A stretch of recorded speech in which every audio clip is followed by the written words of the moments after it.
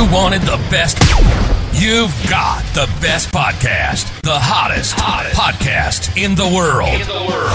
The Chris Voss Show, the preeminent podcast with guests so smart you may experience serious brain bleed. The CEOs, authors, thought leaders, visionaries, and motivators. Get ready. Strap yourself in. Keep your hands, arms, and legs inside the vehicle at all times, because you're about to go on a monster education roller coaster with your brain. Now, here's your host, Chris Voss. Hi, this is Voss here from the ChrisVossShow.com, the ChrisVossShow.com. Welcome to the big show, my family and friends. 14 years, 1,400 episodes. I think we're getting to be one of those longest running podcasts ever. We came back from the day when, the only way we did the podcast was we lit a little fire and then we scraped some wood together, or maybe that's how we created the fire. I never have gotten that straight, which is clearly why the fire department says I can't burn things anymore in the barbecue. But that's how we used to communicate. We just send smoke signals, and that was the Chris Voss podcast 14 years ago. We just put them up in the air, and people would be like, hey, look what that dude's saying over there. That's not what we did. You know that. Anyway, guys, the greatest podcast in the world for the greatest audience in the world. You guys are wonderful, and we certainly appreciate you guys, because without you guys, we'd just be sitting here talking to ourselves, which is mostly what I do in the rubber room when they don't put me on the show. They just put me in the back there, put the old circular vest on me, and they just let me talk to myself in the corner, which is, probably more appropriate than letting me loose on the public. But this is the free time that I get to come out and do it. So be sure for the show. This is how we set up the plugs every time with the ramble. Be sure to refer the show to your family, friends, and relatives. Guilt them into joining the show, subscribing. Go to youtube.com/Chris Voss, goodreads.com/Chris Voss, linkedin.com/Chris Voss. If you haven't subscribed to the big 130,000 LinkedIn group over there, the big LinkedIn newsletter, holy crap, that thing jumped by another 500 people this week. I think it's up to almost 6,000 or something, and we've just been doing it for a short while. So really smart people over there on LinkedIn and successful people. One of them is not me, but, the rest of the people are. And we're also on TikTok. We're trying to be cool, so go over there. We had an amazing gentleman on the show. He's going to be talking to us about his entrepreneurial journey, about the companies he built, and everything he did. We're going to be talking about Advanced Glazings Ltd., and it was founded in 1995 by Dr. Douglas Milburn to develop, manufacture, and market sustainable and commercially viable technologies related to sunlight. Sunlight's one of my favorite things. I'm into that sunlight stuff because it's good for your vitamin D. I should tell people about the journey we're doing lately, but I'll get around to that on different podcasts.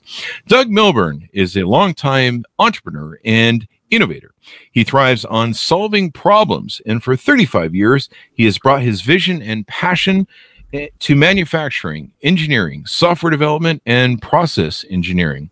Throughout his leadership, he has aimed to create great workspaces by shaping a company's success through corporate values and ethical guidelines. He was born and raised in Nova Scotia, Canada, and he's earned his undergraduate and master's degree in physics at Mount Allison University before finishing his studies with a PhD in mechanical engineering at the University of Waterloo. In 1985, he and his wife co-founded Advanced Glazings, which develops and manufactures Solera light diffusing glass, which enables architects to create beautifully daylighted buildings that are incredibly energy efficient, and they have efficiency. So there you go. I flunked second grade. In 2001, he co-founded Protocase with Steve Lilly. Protocase helps engineers, innovators, and scientists accelerate their project timelines by manufacturing custom metal enclosures and parts in 2 to 3 days with no minimum order requirements. And he took Lilly and Dr. Milburn took the entrepreneur leap once more in 2014 with the start of 45 Drives, a new enterprise company. 45 Drives helps companies manage and scale their data storage needs with ultra-large storage servers and clusters that are powerful, flexible, and affordable. Welcome to the show, Doug. How are you? Thank you very much, Chris. You know what? I was feeling a lot younger. You said 35 years, and I'm going, let's call me a young entrepreneur, eh? And not anymore. Oh. It's kind of an interesting journey to look back on, though, isn't it? It absolutely is. Lots of stuff to do with all three companies, just, really in growth mode. So it was a really dull moment. But every now and then, it's advice I got from my late father. He said every now and then, show up on the weekend and he'd pour me a glass of rum at the cottage, and I'd be talking about all the problems going, hey, sis, do you ever sit back and look at what you've already done? And I said, no, not really. So anyway, good thing to do, though. Yeah, might be good for a book. You should put a book down. My memoirs, I keep talking about them, but someday. Yeah, it's hard to get the time for them. COVID was like a great time for stuff like that. So, Doug, give us the .coms where people can find you and stuff about your company on the web. Sure. Hoping today we'll talk lots about Advanced Glazings Limited. It's advancedglazings.com. Okay, glazings.com. And you'll find about how to create better buildings with natural light in them on there. Protocase, we're infrastructure for people in engineering and science and innovation who need to get their ideas turned into reality very, very quickly. Protocase.com. There you go. Is the .com for that. And 45drives.com for enterprise storage servers and new enterprise model, open source, open platform. There you go. Now, let's tell you a little bit to the audience. Tell us a little bit about your origin story. What got you into entrepreneurism, building companies, et cetera, et cetera? Yeah, sure. I grew up in a small town in Nova Scotia, and I don't know, kind of an eclectic person, I'd say. I did all kinds of sports, music, and academics. I wasn't a studier, but I was good at science and math and stuff, and I liked it because I didn't have to do any work on it. And kind of drifted my way, having fun, enjoying life. Got to university, loved it in university, and I loved, I loved the academics. I got into physics. That was my place I went. I played rugby in university.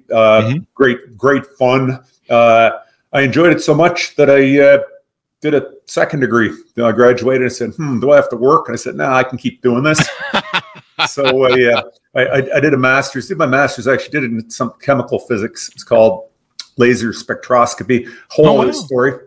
Yeah, it was cool. Made extreme ultraviolet laser light and studied super cool, simple diatomic gas molecules. Ah, there you go.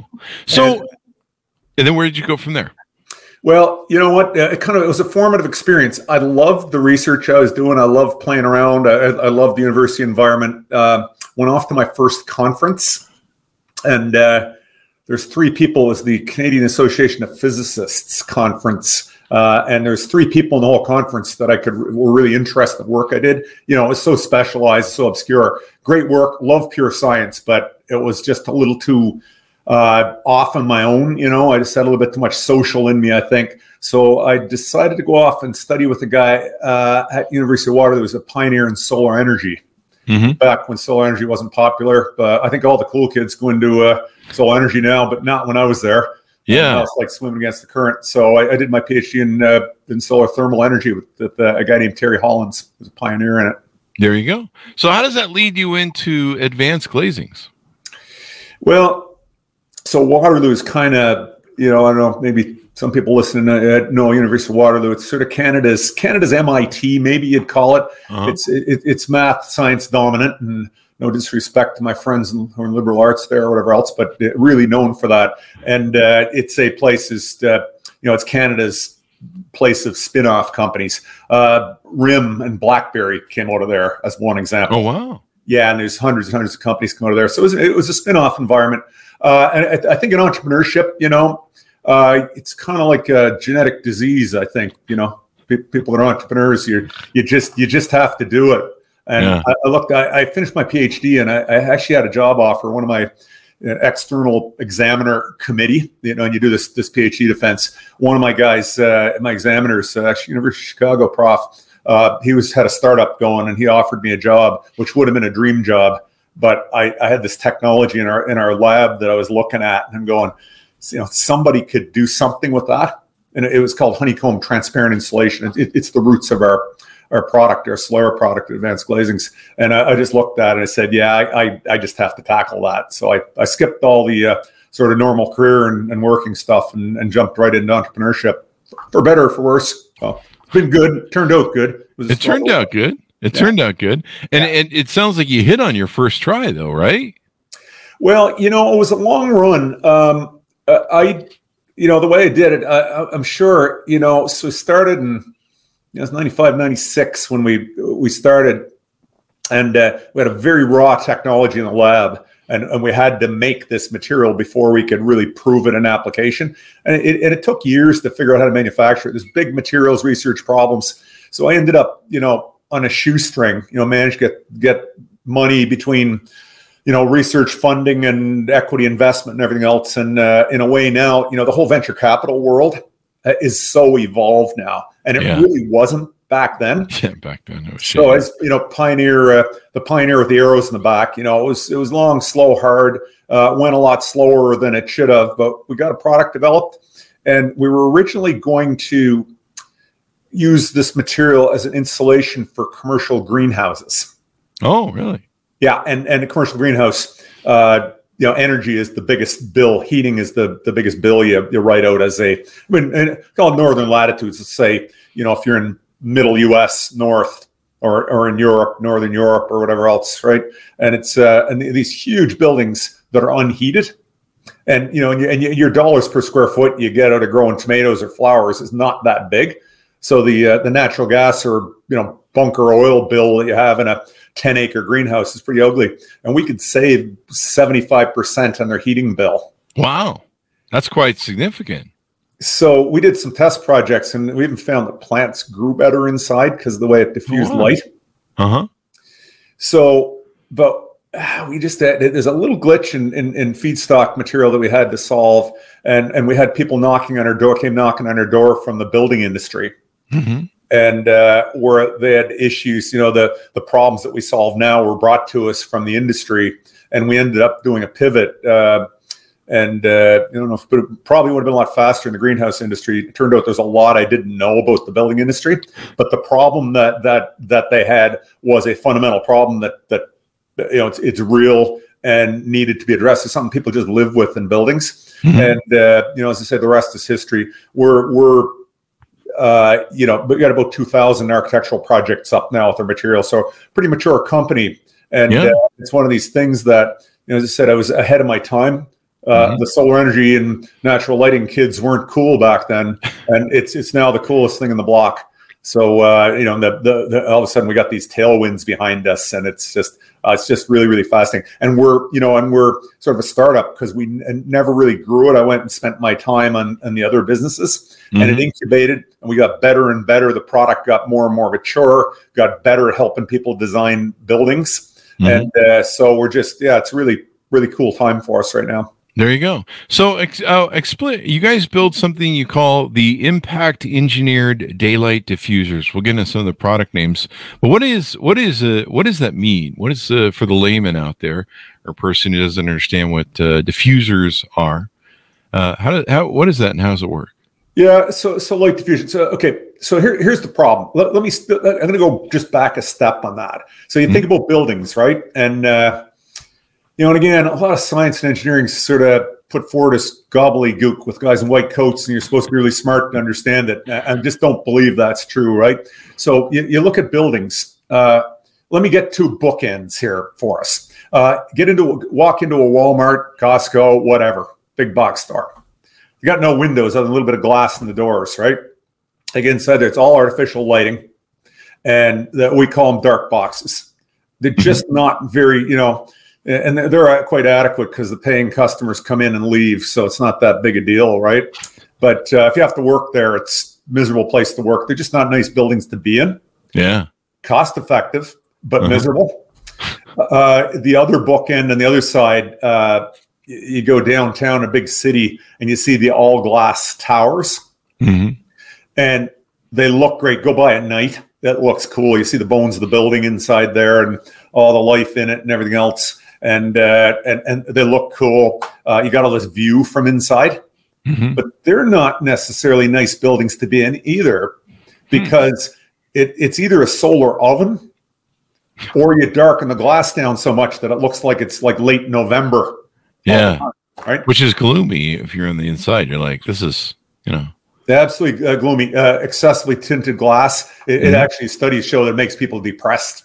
Wow. It's not good. Well, it's same as people living way up in northern latitudes who have these 6-month winters. They don't see the sun. It's basically the same thing. So anyway, there's this happy place. To make a great building, you got to connect to the outdoors. You need view, okay, and you need daylight. And the problem with glass as a material, it's great for view, but when that sun is beating down in one direction, it does nothing for you, and you end up with glare.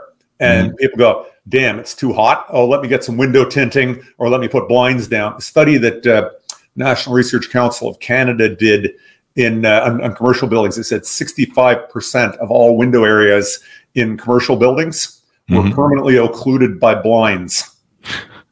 So it kind of defeats the whole purpose. Yeah, somebody talked you into spending all that money on glass. You're paying for your heating bill because glass doesn't insulate well. Other glass doesn't. Ours does. Other glass doesn't insulate well. And but you got to protect yourself. So this happy space in the middle. What we do is help people make that connection. Help you design buildings. If you use our light diffusing glass, so when you use it with vision glass, it doesn't replace it. Okay, it might replace wall. And it's translucent. You can't see through it. You get privacy, but it takes that direct beam sunlight, converts it into soft, gentle daylight, and pushes it out into the space, up onto the ceiling, out into the walls, rather than just coming down and overheating hitting the floor and overheating the zone in the side. So it controls glare, backlights everything. So it creates great lighting patterns for you. It makes buildings that are just beautiful to be in. Wow. And I mean, beauty of a building and, the whole atmosphere makes all the difference to employees that work there and people that work there. I mean, you feel better when you're in that space. There's more feng shui. Is that what it is? I mean, you just feel better about the whole thing, especially if you have light, It's, look, getting down to the thing of being in a daylight building. I'm sitting here in a daylighted building. I don't have the lights off in the office here, on the office here. Oh, wow. And I'm building envelope up there is translucent envelope. When I have vision glass and I got view in front of me, I go back to my PhD in solar energy. A little bit of a paradoxical. The solar energy lab I was in at University of Waterloo used to be a combustion lab that was built for. So it was all brick walls because they said if we ever blow anything up, we can't have windows shattering on the poor students walking by. Yeah. Nice thing to be in a lab like that. But anyway, so I go in there. I get in there 8:30 in the morning. In the wintertime in Ontario, Canada, it's it's just light. You might have had half an hour of light at that time, and you walk in there, and I'd usually be in there at 6 or 7 in the evening, and it's getting dark at 4:30. So I see a half hour of light. You get disconnected. Fluorescent lights back then. It's LED. It's a little bit better, but it's still artificial light. You get disconnected from the world, and now I sit here and I live under natural light. There's study upon study that shows people are healthier, happier. They buy more in retail stores. They're more productive in office and blue collar situations. Hospitals, people heal better. And that study. But as I sit here, my own personal experience, you're in here, and I just feel that year round the connection. You feel the sun early in the day. It's got different character. It's got a different spectrum, different direction. It changes through the day. You get the intensity changes, the color changes. You just live with it. It's just great. It's the way humans were meant to be. Not dark boxes or caves. I mean, we were, for eons of time, we lived out in the sun. We tilled fields, chased buffalo, whatever, we were doing the hunter-gatherer thing. And it's only been a very small select period of our history that we've, let's put ourselves in glass buildings, eh? And I think sometimes our bodies are just not quite retrofitted for it very well. I just started a weird thing.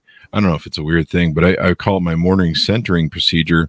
And I've been seeing all these people talk about how vitamin D from the sun is really important. And it's also important for starting your, what the hell is it called? It's the, it's a cycle in your body of melatonin and different things that starts a cycle of where you can sleep, because it'll help you sleep better, because it tells your body, hey, here's the start of my day. And so I just started doing a thing 4 days ago where every morning when I go have my coffee, the first thing I do is I go sit in the sun for 15 minutes to get my natural vitamin D. And I probably suffered some depression over the years and different things by not taking enough vitamin D. And so I'm trying it, and I'm not sure if the results are psychosomatic at this point, but I'm really enjoying it, and I feel better. And so just having that light makes all the difference in the world, because I spend most of my time indoors in a rubber room, like I mentioned before, tied up in a corner talking to myself. So, like, I totally agree. My house, I got a nice sunroom in the back end of my house. It faces east. I get morning sun. I come to work. I go through the full cycle of sun, and vitamin D is one aspect of it. There's our whole physiology is built around that. It's built about ramping up in the daytime. And ramping down, pineal gland, your whole hormone system. It's really, all, wow. Oh yeah, and it's all, it's the light level, and it's also the spectrum of light. The light is reddish, much more red. It's going down the atmosphere. You see, sunset is red, the light that comes through. The blue light gets scattered out of it. So when the sun's coming straight down overhead, we're getting much bluer light. And then morning and evening, it's much redder light. Our whole body's tuned to that. We got to go through these cycles. We have to sleep as humans, and we need to be awake when we're awake. And going through those natural rhythms, our whole physiology is tied to it, and our whole well-being. And it's really amazing. I look at it. It's subjective, but I know I feel different. In naturally lighted buildings, and I know at times when I'll go somewhere and I'll be in a regular building that's got a little window or the blind shut or not seeing the sun, it just feel different. I get out of touch, and I count myself as lucky to be in a building that's fully naturally lighted. But anyway, incredibly important to us. Yeah, definitely. Circadian rhythms. That's the thing I was thinking of. Now, you guys have two, I guess, major products that you guys have on your website. You have what's called the Solera and the Solera Wall. Tell us about those. Sure. So building a great building that has that connection, it's about mixing light diffusing and view glazings on your building. Right proportions, right placement, right design of the spaces. So you got to get right back into the architectural side of it to do that. So, and we've gained actually 2,000 projects worth of expertise on doing that. So when you figure that out, you figure out where you want opaque, where you want translucent, where you want vision. You figure that out. Then you're bound by practicalities, right? And I mean, one of the reasons we think about buildings the way we do is because we've had two materials classes. We've had opaque, we've had transparent. Glass actually goes back to Roman times. They invented window glass back that long ago. So, we cut holes. We, use stone or wood or whatever else, cut holes in it, put a window in it, it just didn't, it got our species here, right? It got us through that first part. For what it's worth, I've seen us lately. But good point. So anyway, you move ahead, you move to this new paradigm, you understand how to build an envelope, but you got the practicalities you got to face. So that glass has to get on a building. So most of the buildings in the world use either window systems that punch openings, and it's called window systems on it. The other big category of framing is, it's framing we use in conventional glass. Big type of framing that we use is called curtain wall. So if you look at a building downtown and it's an all glass building or big sections of glass, it's almost certain that's curtain wall that we're using. And what we do, and that's an industry, it's been around for forever. Modern curtain wall evolved, going back 50, 75 years, in its roots. It's mature. This contracting, it's a huge industry. It's $40 billion a year in North America or something like that. So our first product that came out is called Solera, and it's most of what we sell today. Solera is glass units. So it's got two pieces of glass. It's got all our magic light diffusers and insulation. We'll talk about insulation in a bit. It's got that inside it. And these sealed units come and they go into curtain wall. Wow. Okay? So that's the Solera product. And we custom configure it. So we'll design a building, look at what direction it's facing, look at how much glass we have on it, how big the space is, how light the finishes are inside. Lighter the finishes, the more light bounces around. And we tune it in and we configure the glass to be just right for that application. And then, the architects have, along with the engineers, have figured out how they're going to build the building envelope. And it's, curtain wall is the majority of what we do. And Solera goes in window systems, curtain wall. There's another thing called storefront it goes into. And it's all designed to be compatible. So it's completely seamless to get this stuff onto a building, going through a building design process and get it built. And you mentioned insulation, I think. And how does that work? So insulation, walls can have great insulation. Typically, once upon a time, southern climates didn't bother insulating very much, which is a little bit of a mistake because you come in to get out of the heat. If you're in Houston, Texas in the summertime, if you're in, I don't know, if you're in Chicago, you come to get out of the cold, but you have to deal with both. Insulation helps you deal with that. And so great buildings are thermally comfortable. And if you have poor insulation, they're not that comfortable. So you need insulation in buildings. Glass. So you build walls today, and you can build typical houses that they build in middle to northern latitudes might have a 2x6 walls. Build them out of 2x6s. Put fiberglass in that. That's about R18 insulation. Okay? The glass you buy for your window probably R3. Might even be R2 if you're in Florida in the old paradigm. Might be R2. Single glass is R1. It's got no insulation, right? So we make glass, and we can go from R3, and we can configure the glass depending on what customer wants, what they're trying to achieve. We can go all the way up to R25. So it's best insulating glass in existence. So what you do and you can do that separately. We can tune the light properties when we build the glass to get the lighting you want. And then you can choose, fairly independently of that, you can choose what insulation you want. And if you're trying to build a building that is, say, net zero energy usage, you might go up to R25. If you're trying to lead leadership in energy efficient design, if you want certification, you're building green certification, you may go up to the top end. Another end, we actually have another company. We have one of our manufacturing plants. We use R3 in it. Why? Because it's got a bunch of manufacturing process in there that dumps extra heat into the building. So we don't need thermal insulation. So there's no point in it. So yeah, you get what you want. You don't have to pay for it if you don't want it. But if you do want it, you can get the best in the world. There you go. And it's really, the other thing that's happened, as we talk about new buildings, building codes. The other thing when you build a building, you got to meet code. For better or for worse. I mean, overall, the intention is to get you better buildings, right? And it's get a base standard, but it gets pretty restrictive. Interesting things happen just the last few years. There's an engineering standard called ASHRAE 90.1. That's the air conditioning and heating engineers. So they put together standards for building envelope insulation.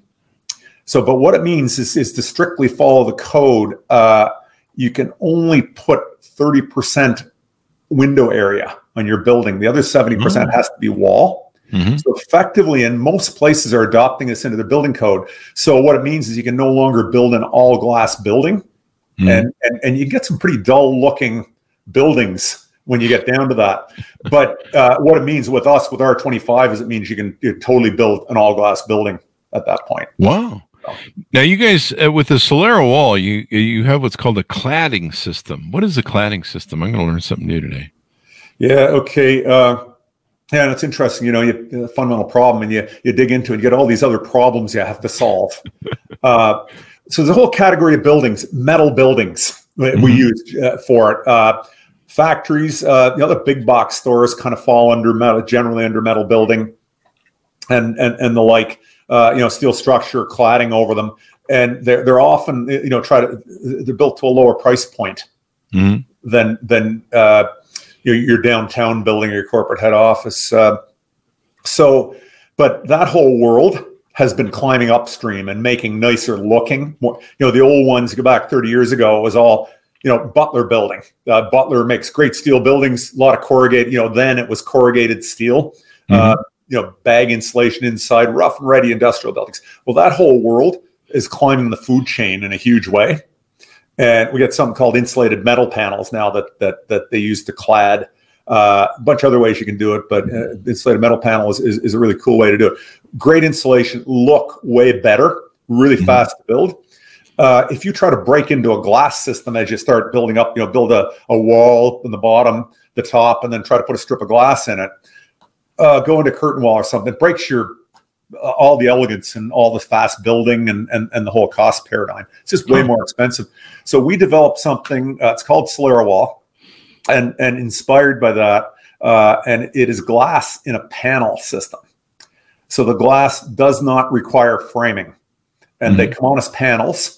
There's a little strip, aluminum strips go on underneath it, and you basically it tongue and grooves into insulated metal panels or any adapter strip into any other construction you want.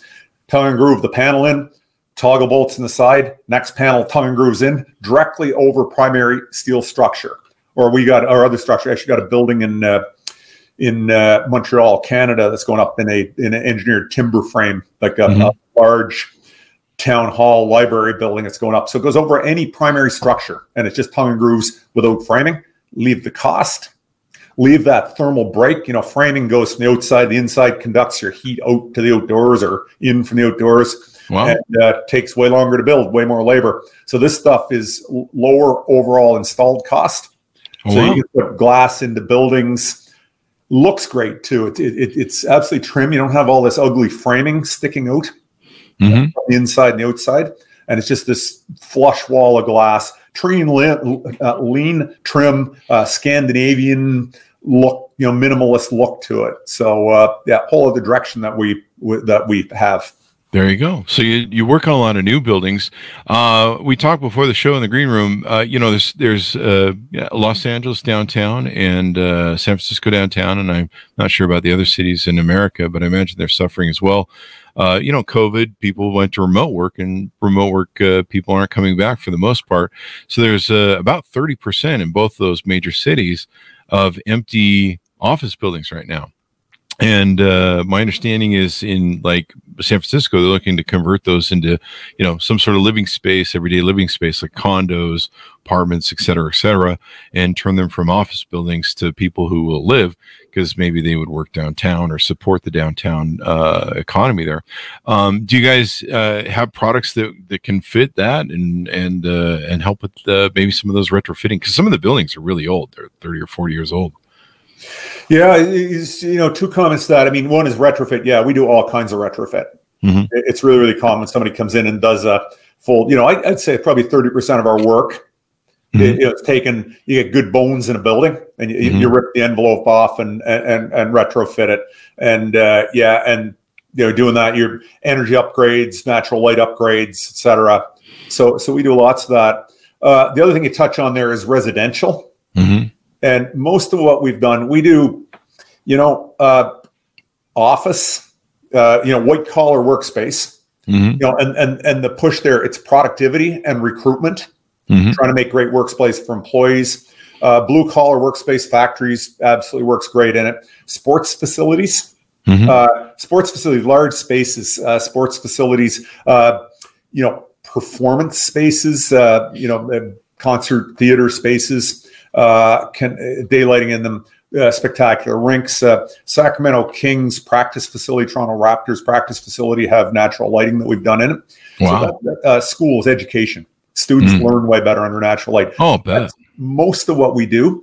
But residential, we have a few really cool residential projects. On the value proposition residential, we don't do like single residential. It's and it's where we are right now. It's just a lot of work to sell a single residence. We have some architects' houses and things we've done, and I'm building a summer house right now that has our daylighting in it, but it's not a line of business for us, really.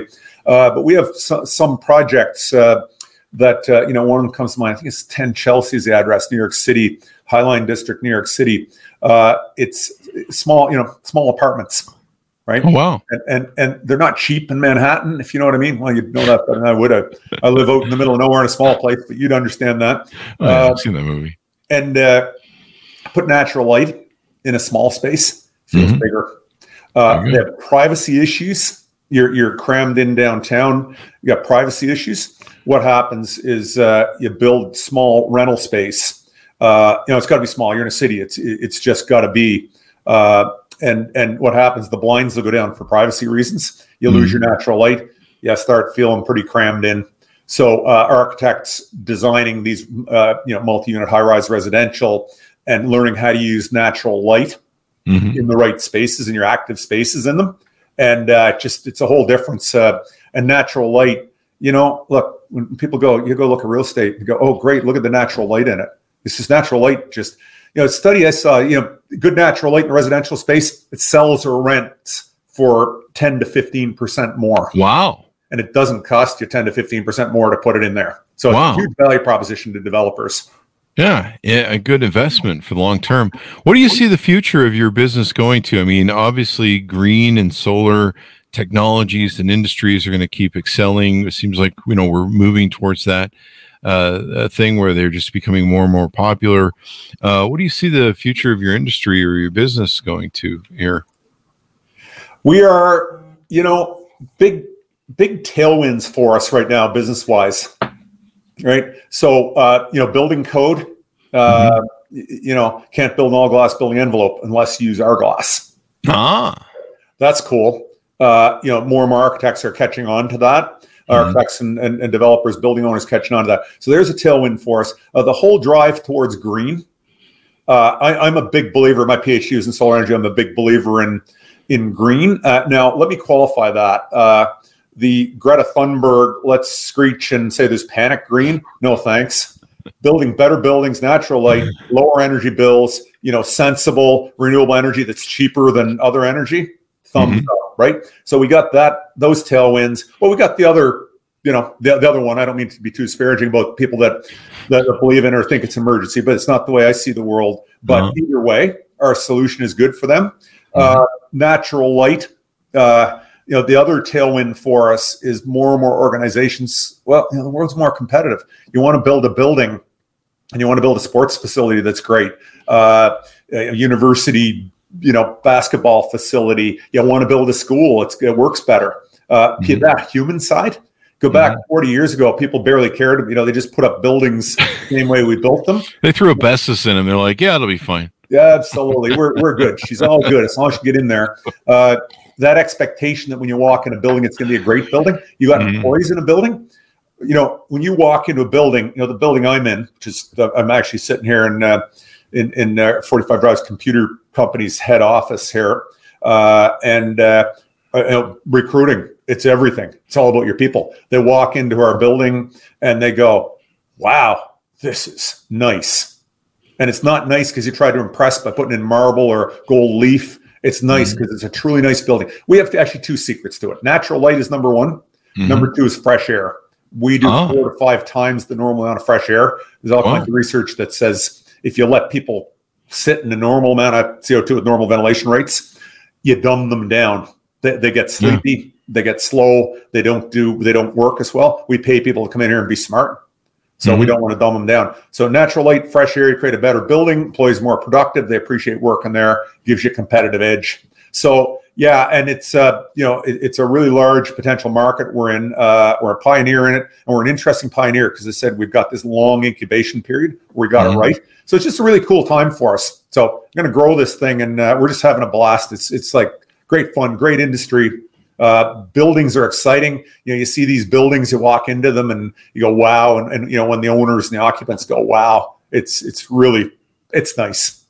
And in a world where, we have this big revision that's been done with people staying home, or what I referred to earlier as, it's Tuesday, the brain's gone.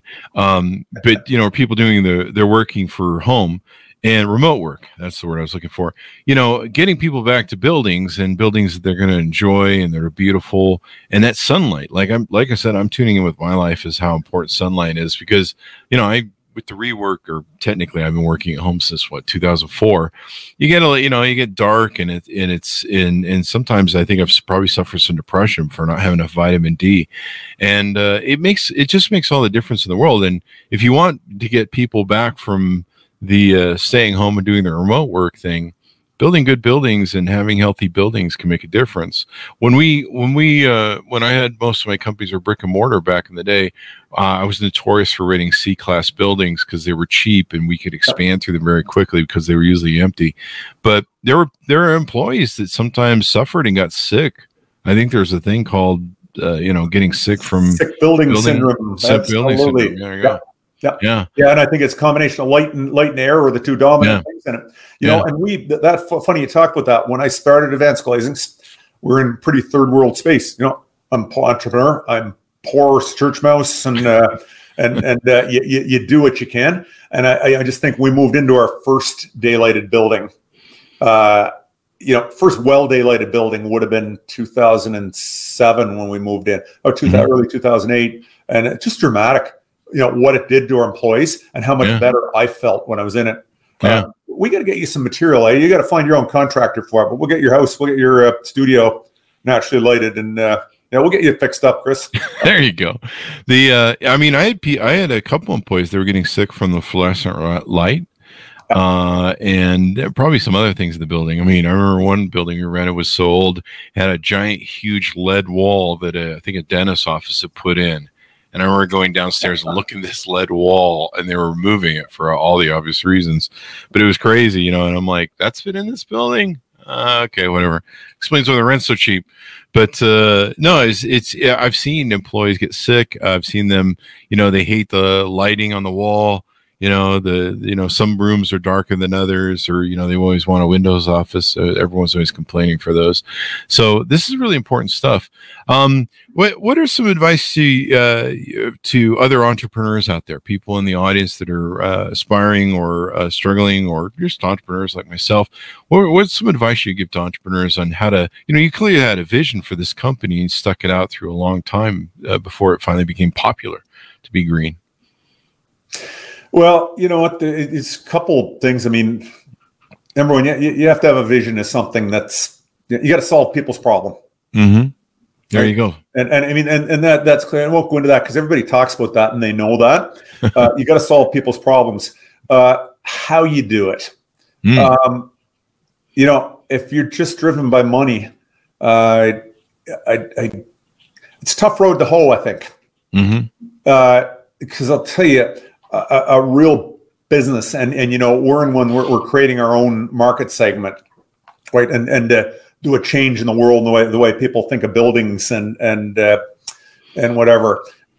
It's hard, but it's a people thing, right? Mm-hmm. And when you think of what you do as an entrepreneur, the way I look at it, it's bringing people together. It's understanding and having empathy for people in your market segment. What's their working life or other life, if it's consumer or whatever else, what's their life like? How can you get better understanding that and figuring out how to communicate with them. Mm-hmm. On the other side, you have your workforce. Okay. And you look at that and you go, you need people to do the work. Otherwise you're self-employed. You're not an entrepreneur. Yeah. And you look at that and you got to set up a true win-win situation that works for everybody. Everybody needs to come out of it feeling like they got a fair deal. Thing. And your employees have to want to come to work, and your customers have to want to come buy from you. Your investors have to come invest in you. Mm-hmm. Your suppliers, don't be too hard on your suppliers. They're a partner in what you do too. It's this partnership, and you can get it if you do it right. And this is the word culture, and it just become really big as we grow. And I wish everybody says, wish I knew what I knew now when I started.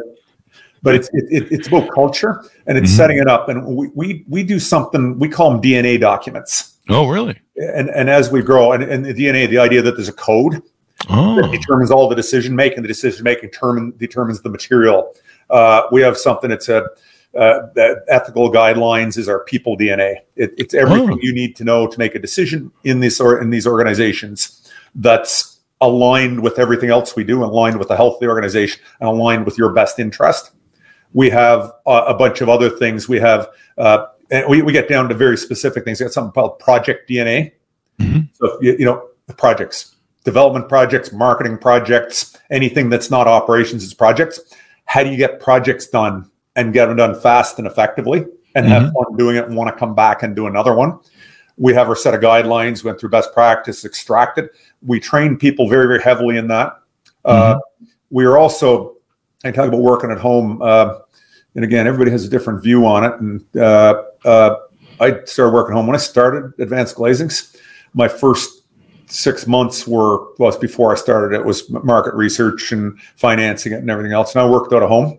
And I guess I'm a social person or something like that. I couldn't wait for my wife to get home from work.